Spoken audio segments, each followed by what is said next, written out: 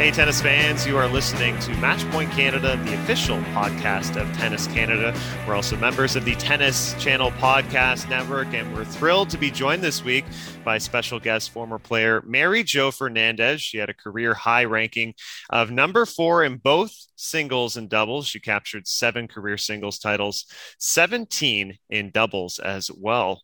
And also made the finals of the 1993 French Open. So there's really no better time than now to welcome her to the podcast. Mary Jo, thanks for joining us today. Oh, thanks for having me. Yeah, it's a pleasure to have you. And as we're speaking now, we have action at Roland Garros. Just a general sense of the tournament. What are your thoughts so far, I guess, through 1 week of play? At least Mike and I have found it, unusual in a sense because the day sessions have like this amazing atmosphere going on, and then we're treated to these new night matches with no crowd. What have you made of it? Yeah, that's been tough to watch. The night match, usually the marquee match with the top players. I think Rafa, Djokovic, Roger, Serena have all played that night session with nobody in the stands. And I don't know. I mean, I understand the TV rights and all that, but I think it's tough. I don't know why they didn't just wait one more year for when fans could be there. With the curfew, I understand they're not allowed to be there past 9, but it was weird to watch, these matches, especially when, like you said, during the day, there's pretty good atmosphere. It's not full, but you hear the crowd, they're cheering, and the players are getting into it. So yeah, it's been a little odd to witness those empty stands, at night. Yeah, it's unfortunate. Fortunately, the curfew restrictions will be lifted in a couple days, so I think we'll return to normalcy. And just getting to some tennis and starting on the women's side, at least for me personally watching, Iga Swiatek has really stood out to me as like the player to beat here. She just looks like a clay court powerhouse. We saw what she did in Rome, just dismantling Pliskova in the finals. I'm wondering, do you think this is a player who can not only maybe win this year, but conceivably win the French Open multiple times going forward? I think so. I'm really impressed by her game, by her athleticism. When you think of clay court specialists, not too many come to mind on the women's side. In the past, I remember when Justine Henin played, you'd say, oh, wow, she's definitely the favorite. You kind of get the feeling with Swiatek, the same possibilities, because she moves so well on the clay. She's so comfortable sliding. She's very physical on the court, and she hits an extremely heavy ball. She's got a lot of topspin on that forehand. I feel like her mentality is very good for the surface, and she's super young. I mean, she just turned 20, so she's got many years ahead of her. I agree with you that she's the one to beat at this year's French Open. We'll see. I just saw that she won her doubles match with Bethany Mattek-Sands today. They saved 7 match points, so she's clearly confident and in the winning mode. But it's going to take a special performance to beat her. But there's contenders out there. I've been impressed with Sloane Stephens thus far, with Coco Gauff. I think they've been playing very well. So there's definitely other players that can challenge her, but she's a front runner at the moment. One player who's no longer in contention, of course, is Naomi Osaka. And that made headlines earlier this week. She was trying to highlight some mental health issues. And, unfortunately, the blowback was pretty severe from both tennis media and a lot of people who were, pretty brave behind their keyboards, I guess, on social media. As a former player and one who, did plenty of press in your day, what was your take on her decision and then the reaction that sort of followed it? So, first of all, I mean, I hope, she's okay. I hope that, she's getting the necessary treatment or whatever, she needs at the moment. Like Serena said, you feel like you need to hug her for what she's going through. But I feel like maybe it wasn't handled the proper way to begin with. I think maybe her team could have done a better job of bringing it to the French Open and saying what she was going through and maybe addressing it that way. I think, putting it out on social media, which I know it's the times and it's what the young, players know, how to handle. I think that was tough. I think that put the tournament on defense a little bit. And, to their defense, they're probably thinking, well, we can't have everybody not show up, to do their press. So their reaction, I thought, was very, very harsh when the 4 Grand Slams came out and made their announcement of the severity of what could happen in the future if she didn't go to press conferences. And then, to hear her come out and say that she suffers from depression and that she wasn't going to play the French Open, that was tough. It was, for me, it was sad that it came down to that. So hopefully everybody learned. But the most important thing by far is, that she's okay. And that, during, these tough couple of years now with, with COVID and isolation and everything that everybody's had to go through, that people really do address mental health and what, not just athletes, but what everybody's going through. So we'll see, we'll see going forward. But I just hope that everybody involved just has a little more patience, a little bit more understanding, and can communicate. I think that would be the best way to put it, that everybody needs to communicate better. Yeah, well said. And you've been on both sides of the equation, of course, as a player and now in the media as well. I want to look back on a positive note, of course, to your run at the French Open in 1993 and how many special memories must come back to you each time of year when the tournament's going on in Paris. What do you recall from that fortnight, those 2 weeks, and you can share with our listeners? Yeah, that was a special year for sure. It's ironic because probably the match that stands out the most, in my mind and in my career is the one I came back in the quarterfinals against my good friend, Gabriela Sabatini. I was down 6-1, 5-1, saved 5 match points and ended up winning 10-8 in the third, which was incredible. But you kind of felt like, okay, then it should be meant to be, right? Like I came back from the brink of defeat and, maybe this is my chance to win the French Open. I ended up beating Sanchez Vicario, who was a clay court specialist and won a few French Opens, in the semis quite handily. And then I had a lead. For the first time against Steffi Graf. I think I was up 4-2 in the third and then didn't win. So it turned out to be like bittersweet. I had a great run, but then it was really tough not to get to the finish line and get that victory. But all in all, just, a great memory, a great experience. It's one of my favorite tournaments. I had some of my best results at the French Open. What a tough trifecta, those 3 players. My goodness, Sabatini, Sanchez, and then Graf. I know. You also had obviously amazing memories at the Olympics, 2 doubles gold medals in Barcelona, Atlanta, bronze as well in 1992. And currently, I mean, we're hopeful we can see the Olympics this summer in Tokyo, but it's very much up in the air. How important was that stop in your career? How much did you prioritize it, I guess, on the calendar? And what are your thoughts on the idea of holding the Olympics and tennis players attending for this summer? Yeah, no, the Olympics was definitely a priority for me. And I think for most Americans, for sure, that was a goal to try to, get on that team and make the cut. Looking back, I just remember feeling very fortunate to be in the sport that we're in, because a lot of these other athletes, had those few seconds, whether in a race or in a, swimming competition. I remember meeting someone in the village that missed the bus to their event and couldn't compete. And they had been practicing for 4 years for this one moment. So I felt fortunate that tennis, you always have next week.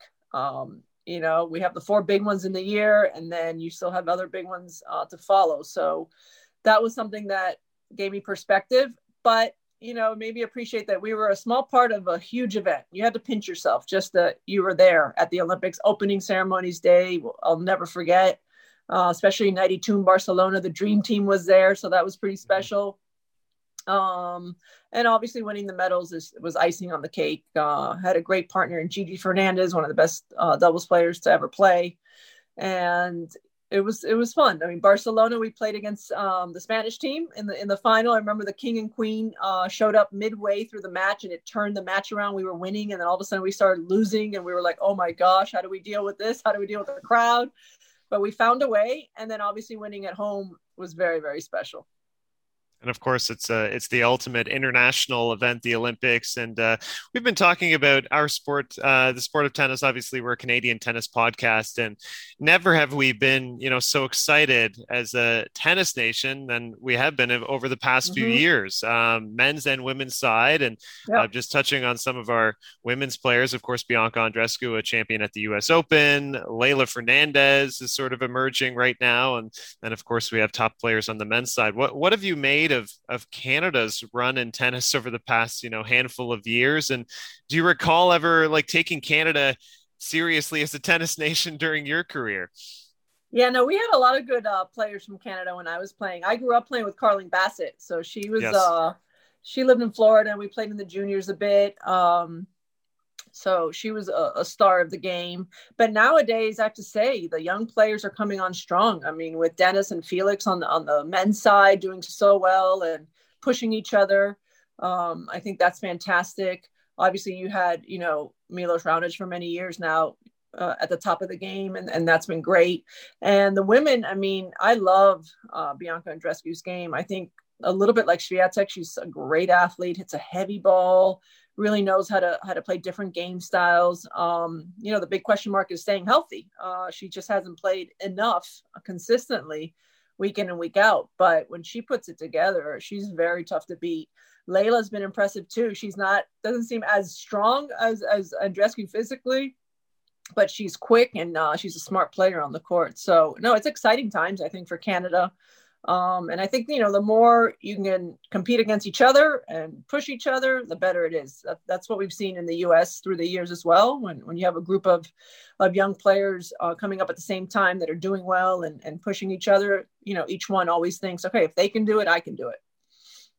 We want to ask you about a couple of the all-time greats whose French Open just came to an end recently. I'll talk about Roger and then let Ben ask you about Serena. For Federer, kind of exceeded his own expectations, it seemed like, from the way he was talking in press, making it through those first rounds, but ultimately decided, in an effort to protect his body and his knee, preparing for his ultimate goal in Wimbledon, that he decided to step away and withdraw from the event. What's your take on his decision here? And obviously, you've got a close relationship through your husband, who's his agent. Yeah. I'm not asking for any inside info, unless you want to share, of course. I'm not there, so I don't have a ton of inside information. But I do know that, yes, he was looking to see physically how he was going to hold up, really. I mean, he hasn't played in over a year.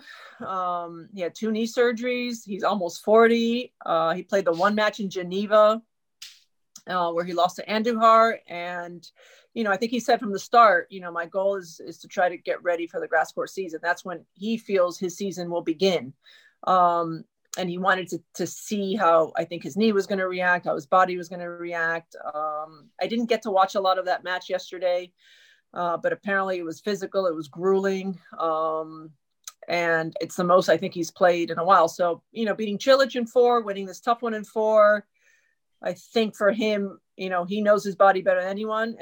And for him, I think it's the right decision to take, some time off now and hopefully, be fresh for the grass, and hopefully his knee holds up and he can play, the full grass court season. But, I just love how much he loves to play. I love how, everybody was writing me yesterday saying, oh my gosh, it's so sad. Nobody's watching him. He's almost 40. What is he doing? Like, is he going to just be like, what is this? What am I doing here? And he fought, he gave it his all and he found a way. And I don't think he probably played his best, but he dug really deep. At this stage in his career, that's pretty admirable. Yeah, and that's what he sort of shared, I think, on his social media after competing for the love of the game. And sort of, he also talked about feeling like he had millions watching, through their television screens, watching that 3rd round match. And I guess you put it in a wider context, talking about a 39-year-old coming off of knee surgery, making the round of 16 at the French Open is truly incredible. And we'll see what he can do at Wimbledon. As for another all-time great on the women's side, Serena Williams, this looked like a great opportunity for her at the French Open, the way the draw was kind of breaking down around her, but she falls to Elena Rybakina in straight sets. Do you think that quest for number 24 weighs on her mentally? Is that an issue, or are there just too many great players in the women's game right now? Well, the competition is definitely difficult. I also think the French Open was never going to be her best chance at winning another major. Her serve gets negated quite a bit. She doesn't get those easy, quick points. And even from the baseline, she's got to really work the point a lot longer. I felt like she got better, though, with each match. I didn't get to see the match today where she lost, but I think she, like Roger, I think she's got her eye, on Wimbledon and the US Open. I think that's where she has her best chance. She's been so close since having her daughter a few years ago. So I still think she can do it. It's not going to be easy, but I still think that, she's a champion. And listen, let's give her so much credit that she also is out there, trying to break records, trying to keep going at this stage in her career. I mean, she doesn't need to do it. She's done it all. She's going to be the greatest regardless if she wins another Grand Slam or not. And, she's pushing herself and she's determined. And I feel like she'll do it. I really do. I felt like she looked fitter during this French Open and was moving pretty well. She did have that strap on her leg, and maybe that was a bit of an issue today, slowing her down just a bit. But I think she got enough matches. I'll be curious. She normally doesn't play anything on the grass before Wimbledon. I'll be curious if she decides to enter a tournament and try to get a couple matches on the grass. But with her serve and her game style, I think Wimbledon's where she's going to be the most dangerous.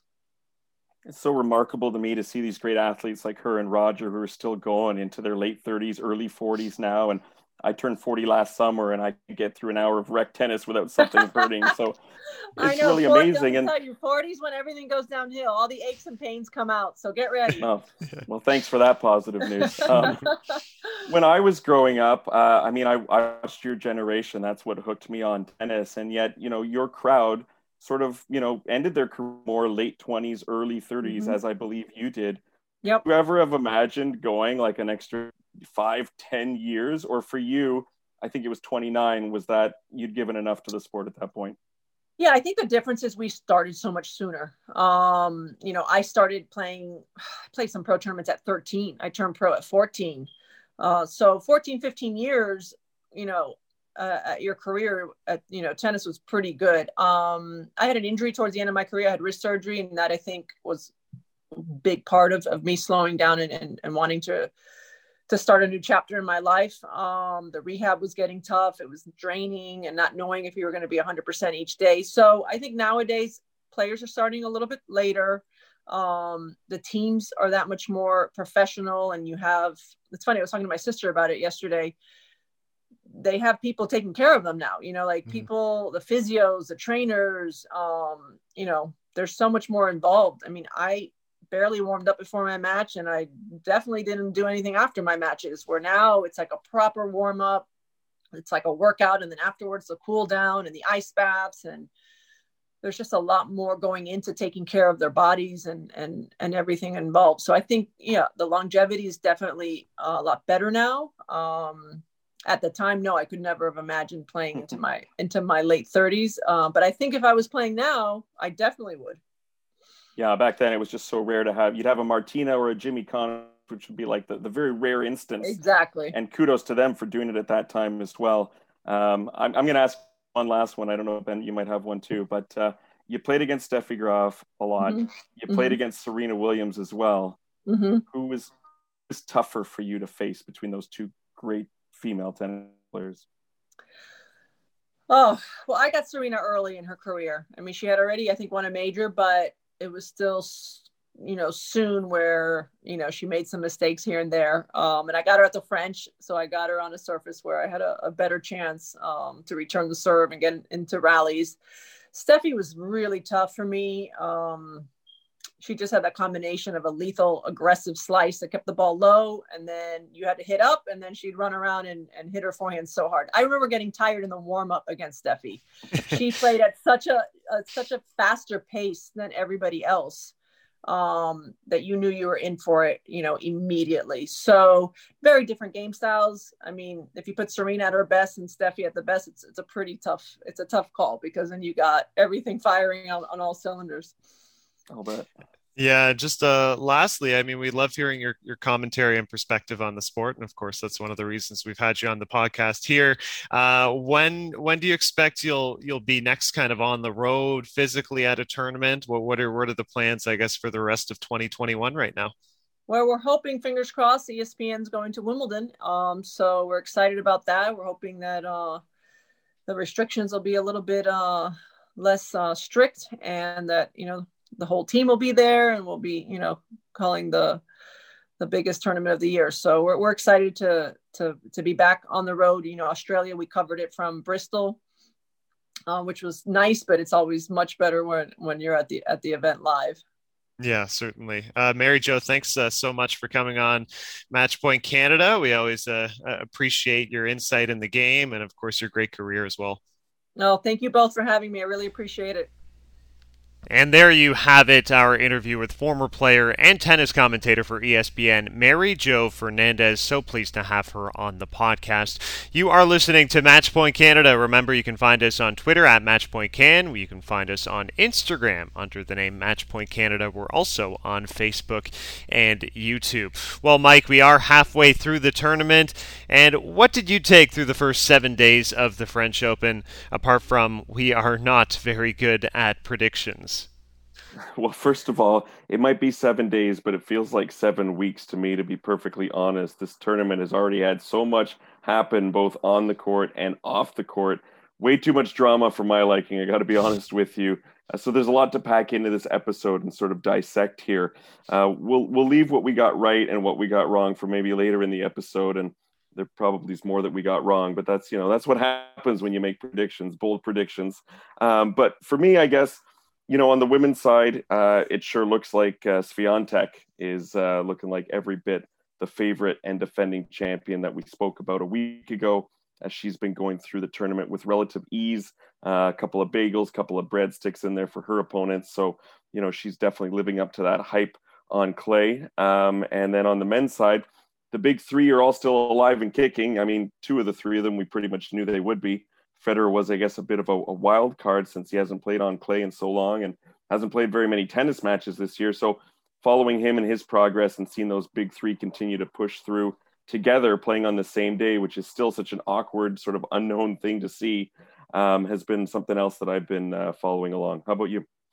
Yeah, certainly kind of navigating big three match. Not often do we have big three matches happening simultaneously where you can check in and like, okay, so Nadal's here right now against Nori and then Federer's playing someone else at the same time. It's certainly unusual.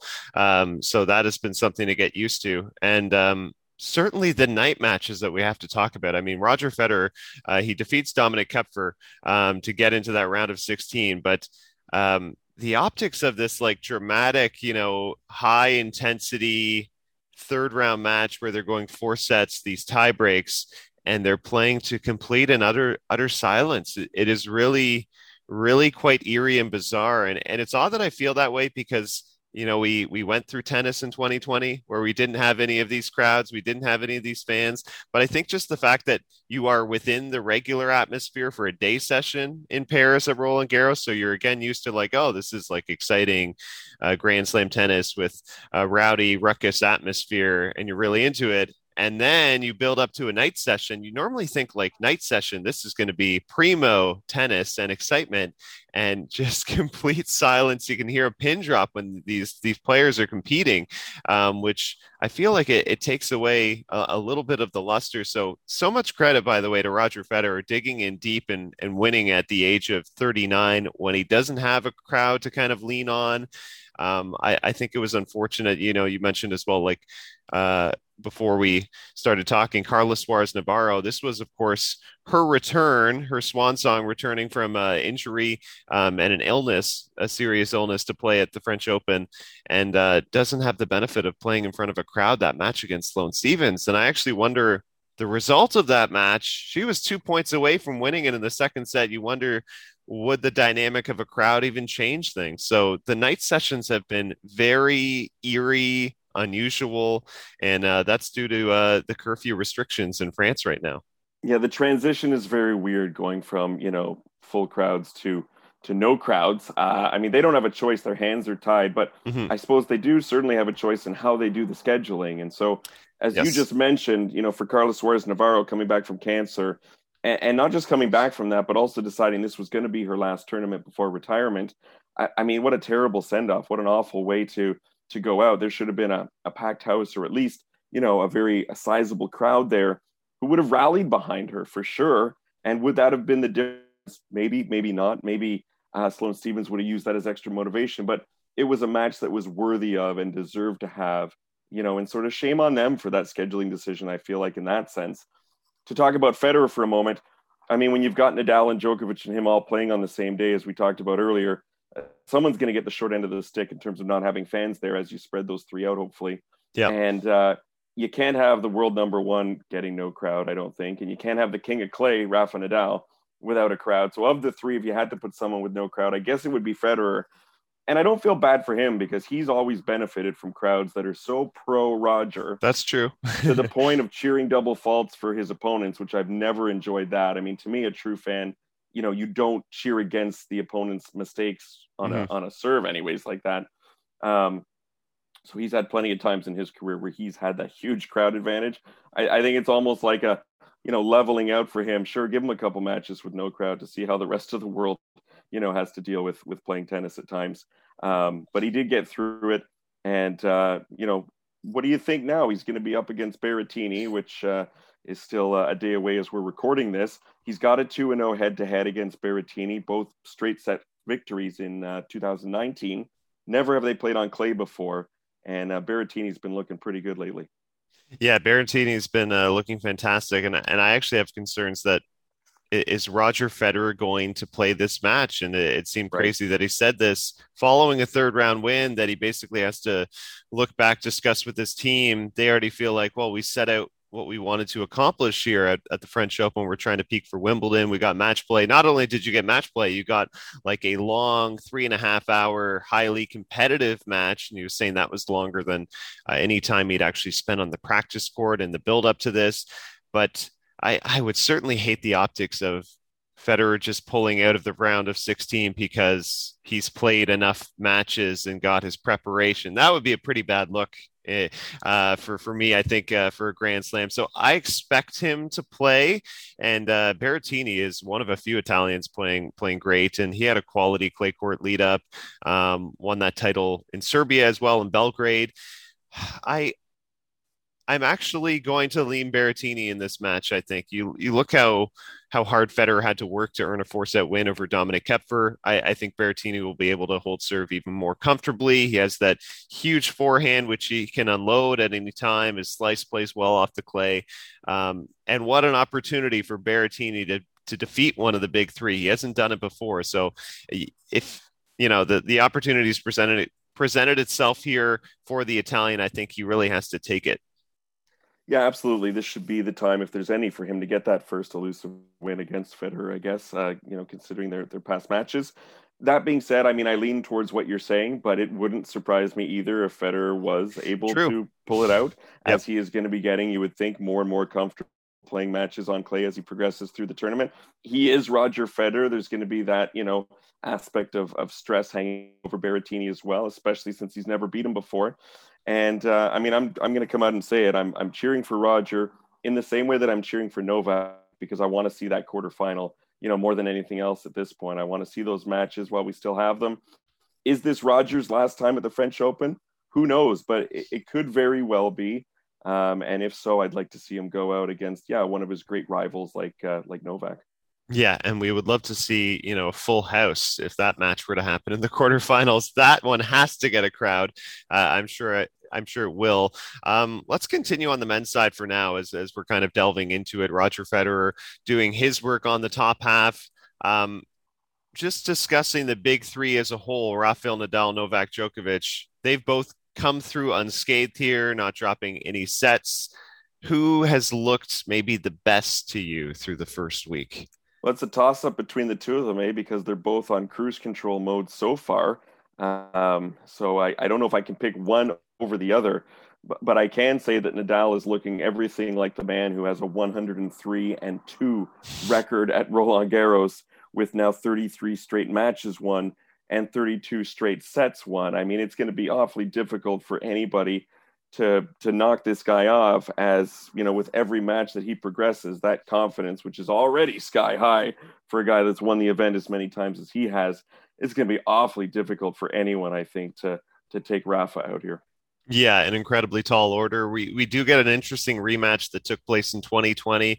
We kind of penciled it in ahead of the draw, so credit to us, we did get this one right. Expecting Jannik Sinner and Rafael Nadal to show down again. They played in the quarterfinals last year in the fall, and I was just jogging my memory on that match, and I remember Sinner's played, such an unbelievable first set. He was attacking ruthlessly on both wings, forehand, backhand, just trying to punish the ball every opportunity he could get, push Nadal on the back foot. And he does that for a set and over an hour and loses the first set 7-6. And I was like, doesn't this just kind of sum up Rafael Nadal? You produce on clay, you produce your best tennis that you can possibly put together in the world. If you make a mistake 1 or 2 points, the set is over. And then you feel like after that, it's just like swimming upstream. It's near impossible. If you're behind Nadal on a clay court match, you have to win that first set. I wonder if we're going to see a similar dynamic here again in this fourth round match. Jannik Sinner, I want to say he has a chance at an upset here, but the only reason I'm saying I feel like he doesn't is because I just can't see anybody beating Nadal apart from maybe Djokovic or maybe Tsitsipas. Yeah, and I mean, Sinner's already had a 4-set match and a 5-set match, and those were against two guys who were definitely not Rafael Nadal. Right. So, I'd be pretty shocked at this stage of his career. Although, great things are ahead. Everyone's already, clearly, anointed him as one of the next ones. Also, just to go back to what you said earlier about how we got that prediction right, I would say if we didn't have Nadal versus Sinner there, we should have our podcast license revoked or something, because who the heck else are you going to pick in that part of the draw, right? Yeah, that's a good point. As I mentioned, just the Italian tennis that we've seen, we have 3 Italians in that top half of the draw still. Novak Djokovic will face Lorenzo Musetti, who's another young phenom, just 19 years old. He's already made 2 career ATP semifinals. He was a successful junior. He's picked up big wins and, dominated David Goffin to open his tournament. Got a big win over Marco Cecchinato in 5 sets. Cecchinato, a former semifinalist at the French Open. This is just another name to watch. I mean, we talk about potential rivalries of countries in sports, thinking, Canada, we're in such fantastic shape in terms of our tennis. We've mentioned Russia, United States struggling a bit. Italy feels like the next nation, which could really take over. And it's funny how there's the ups and downs in tennis. And I mean, it takes time, clearly. Look at Sweden, who were so dominant in the 70s with Borg and then Wilander, and in the 80s with Edberg as well. And I mean, Sweden's been, in such a drought, especially ever since Soderling retired. So you have these swings. So for the Italians, they must be excited. And who I think of when I see all these Italians doing well is Ubaldo, the Italian tennis journalist who's he's got to be 70 plus at this point, I would imagine. And he entertains me in his press conference because he's got a unique style, and he must just absolutely be loving this because there's some bright young Italian talent out there for those fans to really get excited about right now. Yeah, certainly. The men's side hasn't been short on upsets either, we should say. Dominic Thiem, we knew he was out of sorts coming into this event. I still figured he could get a victory over Pablo Andujar, but credit to Andujar, who beats Roger Federer and Dominic Thiem within a 10-day span. That feels like a near impossible feat for most tennis mortals, let alone a veteran of 35 years of age. So credit to Andujar for a great win there. The other big shock one to me, and at the same time, he did have a brutal first round draw, was Andrei Rublev. We saw him play some awesome tennis on the clay leading up. We thought maybe he can make a run. Of course, he had that great win over Rafael Nadal at Monte Carlo, but Jan-Lennard Struff, very difficult draw in the first round, and Struff defeats Rublev in 5 sets and is also into the round of 16. So I don't quite know what went wrong for Rublev at the French Open here. Chalk it up to just like a bad draw in the first round, maybe? Yeah, I mean, let's give Struff some credit because that guy has been a Canadian killer, I feel like, over the last couple of years Yep. as well. He's got numerous wins over Chapo and I feel like a couple other of our guys too. So, there's no shame in going out to a player like that in the first round. That's probably one of those guys, you can count on one hand or two hands that you wouldn't want to face early if you were a seeded player. Yeah, that's a good point. We should talk about the Canadians as well. Unfortunately, Denis Shapovalov didn't play. Milos Raonic, Vasek Pospisil didn't play on the men's side, and we tempered our expectations with Felix Auger-Aliassime, understandably going into the tournament, but he was still seeded 20th, so we figured surely maybe we could see a couple of match wins. Then he gets a draw of a veteran Andreas Seppi, 37 years of age, hadn't played much tennis coming in, was struggling on the challenger circuit, losing a handful of matches.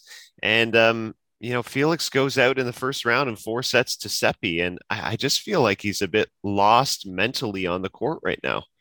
Yeah, the union between him and Tony Nadal clearly has not produced immediate dividends. And No. I know when that union was first announced and you and I spoke about it, I said, even if Felix doesn't have great clay court results this year, perhaps there's things he can take from this association that down the road he'll be able to draw on and lessons he'll be able to learn. I guess that's what you got to kind of hope for at this point because the clay court season was nothing short of, I don't want to be too dramatic here, but kind of disastrous for Felix. Yeah. Overall, nothing like what he's shown and produced on clay in the past, albeit at maybe some smaller tournaments, but really just didn't transpire for him. And while Seppi is a veteran, a wily veteran player, and he's been around for some time. I mean, I remember him playing against Agassi in one of Agassi's last tournaments at Wimbledon. That's a match that Felix should be winning and finding ways to win, or my goodness, at least push that to 5 sets. So Felix is probably pretty happy at this point that the clay court season is over. I don't know if that relationship with Tony Nadal continues for the rest of the year, or if that's just a clay court association. I'm not really sure if there's going to be grass court tips coming from Uncle Tony, but who knows? And for Felix, he's just got to, shake it off and look forward to the grass court season and hope that better things are ahead for him because he's stuck in a real rut right now. Yeah, he certainly needs maybe a mental reset as well. And I was thinking back to the previous tournament in Lyon. He loses a tight 3-setter to Lorenzo Musetti, who of course is playing amazing tennis. That was 7-5 in the third. Okay, you think tough loss against a tough player, but this round one loss felt like certainly a setback. So a reset mentally, maybe physically as well, and maybe better things on the grass are ahead. Before we talk about the women's side, I want to talk about a press issue that transpired, and this has been a guest on our podcast in the past, Jonathan Pinfield, tweets by JP, he goes by on Twitter, and kind of famous on Twitter for his colorful questions asked of players at the French Open. He's had credentials in the past here, and we've discussed that. And he had his press pass revoked for a day after he tried to kind of work a lighthearted joke with Sasha Zverev after one press conference, pretending he was in a supermarket. And then Roland Garros stripped him of his press pass. They gave it back after he apologized. What were your thoughts on this whole fiasco that took part for the better part of a day? And we feel like we've had so many press issues and media topics of discussion over the past week at Roland Garros. This felt kind of ridiculous to me. Yeah, I mean, I think it feels ridiculous to us probably, Ben, because we know him so well. And we've talked to him so many times in the past, and we know he's a good-natured guy. We know that his quirky questions come from a good place. He's well-intentioned. He's not trying to stir anything up in press. It's just him. It's just his approach. And more often than not, his approach hits the mark and he elicits some really great responses from the players. They let their guard down. They're more comfortable. They're having some laughs. Not that press is supposed to be about, comedy hour, but if you get a player who's at ease, they're going to answer your questions, and show a lot more of their personality, which I think is really great for us in the press and for fans as well who read and consume our content. He go a little too far this time. Maybe it was a little bit too cute. I mean, I think he was poking fun at Zverev, who was a little bit late getting to the court for one of his matches. And here's, Jonathan saying, "Oh, I'm still at the supermarket. I'm late for press. Sorry." And just to get things started on that kind of a foot. He's also got a rapport, we know, with Sasha Zverev that's different than most reporters. And I think he was trying to tap into that prior history and relationship that he has with him. And maybe the, French Tennis Federation wasn't aware of that. He did apologize, wrote a lengthy email to them apologizing. They took that at face value and reinstated him. I can see how it might have ruffled some people's feathers. They might see that as unprofessional and a bit of a stretch. But to me, knowing the guy and knowing what his questions often get out of press and trying to make that sometimes sort of boring environment a little more entertaining, I'm all for it. And I think most players would be too. Yeah. Yeah, I would agree with you there. You are listening to Match Point Canada, the official podcast of Tennis Canada. I'm Ben Lewis. He's Mike McIntyre. We spoke at length in our Roland Garros preview about issues surrounding Naomi Osaka opting out of press conferences and doing post-match media conferences. And that was the hot button topic going into the French Open. And I almost think in hindsight, maybe we spoke about it a little too much. Like, why was this the prevailing issue that everybody wanted to talk about? But now looking back, it is such a shame because all the 4 Grand Slams, they got together and issued a statement, and I think they just handled this so poorly. They essentially threatened Osaka with possible fines, suspension, or even expulsion from the tournament if she backed out of her media availabilities further and further after not doing so in the first round. Osaka responds by pulling out of the tournament. A handling of mental health like this in 2021 just seems optics wise terrible, archaic. I mean, what do you make of it? I mean, it was clear even if you didn't love the way she worded her first sentence, we were discussing a player who was citing mental health issues for not wanting to do post-match media conferences. And I also don't like this narrative that's been circling around social media to suggest like it's somehow like such a vital part of the game, as if like matches aren't really decided on the court.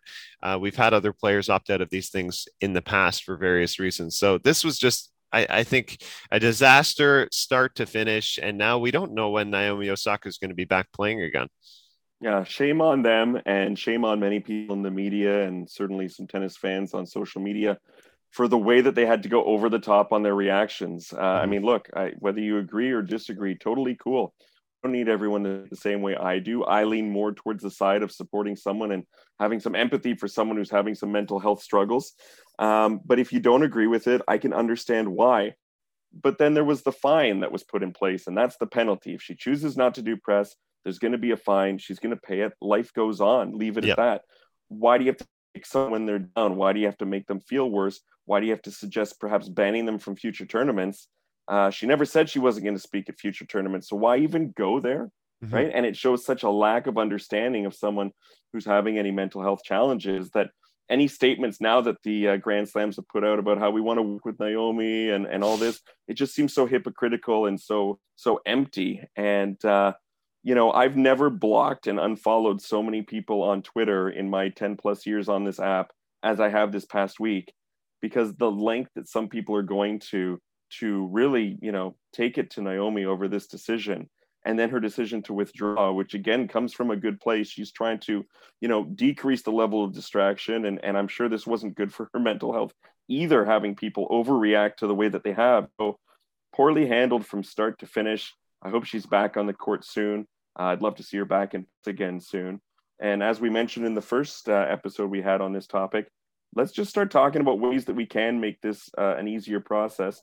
Not an easy process, because it is, press and there's going to be tough questions, but how can we make the process easier for those that struggle in this kind of environment? And that, I think, is where the conversation should be going to, instead of, this back and forth and this negative shaming that's been happening instead. Yeah, I agree. And credit to the journalists who have kind of handled this story with the right amount of nuance. And most of our journalists, I think, handled it the right way, but I was kind of rolling my eyes at some in the media, in the tennis media, making Naomi Osaka's issue about themselves, thinking like, why is she bashing on us? And I never really felt, even from reading her first statement, which she acknowledged later, maybe she didn't word or express the perfect way, that it never felt necessarily personal to the media. We're put in that environment. Not all media love to enter these press conferences and ask questions too, but it's the only access you get to players to maybe grab your quote for a story or whatever it might be. But it never felt personal to the media, what she was saying. She acknowledged in her second statement having long bouts of a history of depression since 2018. So that was the issue at large. And I hope this can be resolved and that we can have her back at Wimbledon. I know the All England Club issued a statement supporting her, and that was the right statement. Came too late. At least you kind of got it right. And as for the French Tennis Federation, this was handled very poorly, even in the aftermath, where their president just made a stock statement and wouldn't field any questions. So that was also a bad look. Yeah. So what is the point holding a press conference and then not taking questions? In fact, that's what Osaka should do actually next time. Just go in. Here's my statement about the match and leave, because that's basically what the French Tennis Federation did. So yeah, they certainly bungled that one up. Now look, hey, with Naomi out of the draw, the number 2 seed out of the draw, and with Bianca Andreescu out of the draw, and let's talk about that too perhaps a little bit. Things have really opened up in that section of the women's field, haven't they? Yeah, incredible right now that we only have 3 of the top 10 seeds remaining. And yeah, look, we didn't discuss Serena Williams much at all on our first episode, viewing her as a contender, but what an opportunity now. 7th seed here, and just the bottom half of that draw is completely blown up. Just to talk about Bianca briefly, I wish she could, get into some of these matches that would be a little more straightforward. This loss to Tamara Zidansek was probably a bit frustrating, because if you watch the first 10 to 15 minutes of it, you would think Bianca is cruising to a comfortable straight sets victory. Instead, she finds herself in a long-winded, difficult 3-set match. And it felt like a match where, had she kind of taken over the first set, she was up 3-love and had points to go up for 4-love. Maybe she wins the first set 6-2 and kind of locks things down and is into the second round. But Zidansek is a scrappy player. She hits a good backhand, defends well. And Bianca, I actually had a friend who was in Paris watching this match. He noted that she seemed to struggle a lot with the wind, particularly on her serve. So that seemed to play a factor. And it was just unfortunate that she couldn't have a straightforward victory, because I think there was an opportunity in this draw, but an early exit for a Canadian on the women's side as well. And the more matches she could have got, in hindsight, probably would have helped her too. Yes. I mean, I know she's been incredibly good at returning to the court with lengthy absences and performing at a high level, but this is also on a surface that she hasn't barely played on really in the last 2 years. So that would have made it even more challenging, I feel, for her. And, on the silver lining perhaps is, look, Zidansek is still going strong at the time that we're recording this. Yep. She's about to face 2013 Rogers Cup finalist, Sorana Cirstea, of Romania. So she's still going, having a good run. It's not like, Bianca lost to a player that then went out in straight sets in the next round, where we would have lamented even more her opportunity, I suppose. And, to talk about Serena for a moment, you look at what she's got in front of her, again, at the time we're recording here, Rybakina, Pavlyuchenkova, and then maybe Badosa, Zidansek, or Cirstea to get to the finals. And no disrespect to any of those players, but those aren't the names that you would expect that Serena might have to face in the quarters and semis to get to the ultimate match here. Yeah, no, it's pretty astonishing how much the draw has opened up on that bottom half. Aryna Sabalenka, that was a shock to me that Pavlyuchenkova overcame her in 3 sets and then followed it up with a great win over Victoria Azarenka. But yeah, the 2 names beyond that who are really standing out to me still there are, of course, our French Open finalists from last year, Iga Swiatek and Sofia Kenin, who just had a tough 3-set win herself, defeating Jessica Pegula, the American, 6-4 in the third. So some top names there. Sloane Stephens having this sudden resurgence. Wasn't really expecting that to happen here at the French Open, but I feel like she's been coming around. She seemed to gain momentum from that 3-set win over Carla Suarez Navarro. We know how dangerous she is when she's playing her best tennis. Let's look back maybe just at a few of the picks that we had that went right and went wrong. And I'll just start by saying I did have Aryna Sabalenka winning this tournament, so that was horribly wrong. Well, you did get one right, though, because you were a big Shikori supporter, and I laughed at you, Ben, and I apologize. Thank you. I borderline bullied you on your pick, and so far, so good for Nishikori, who's lining up against Zverev in a match that has 5 sets written all over it, eh? Yeah, and Kei Nishikori, 26-7 career-wise in 5-set matches. He laughed to the press where after winning one 5-set match, he insisted, "I don't try and play 5 sets. I promise you, it just seems to happen." But when he does go to that 5th set, he often wins. So good for him getting to the round of 16. As for your picks, anything that has fallen through badly?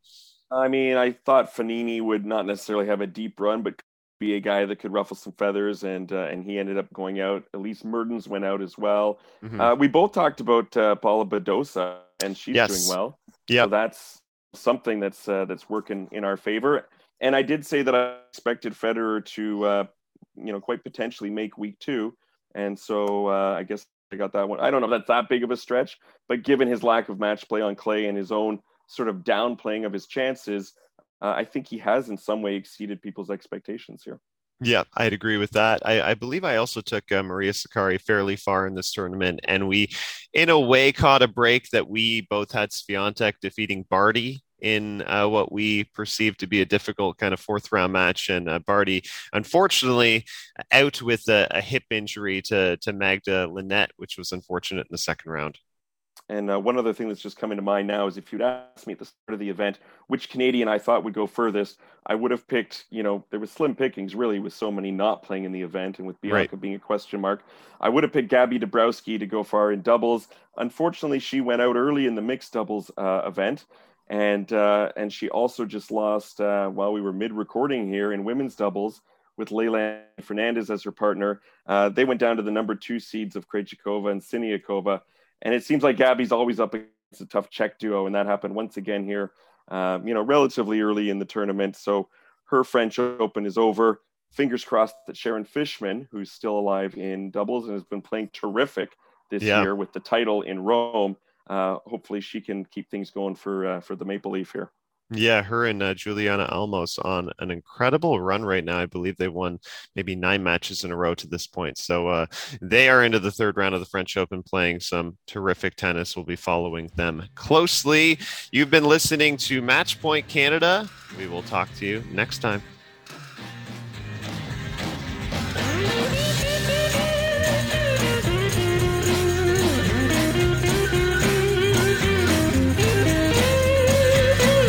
There must be some kind of way out of here. Say the joker to the thief. There's too much confusion. I can't get no relief.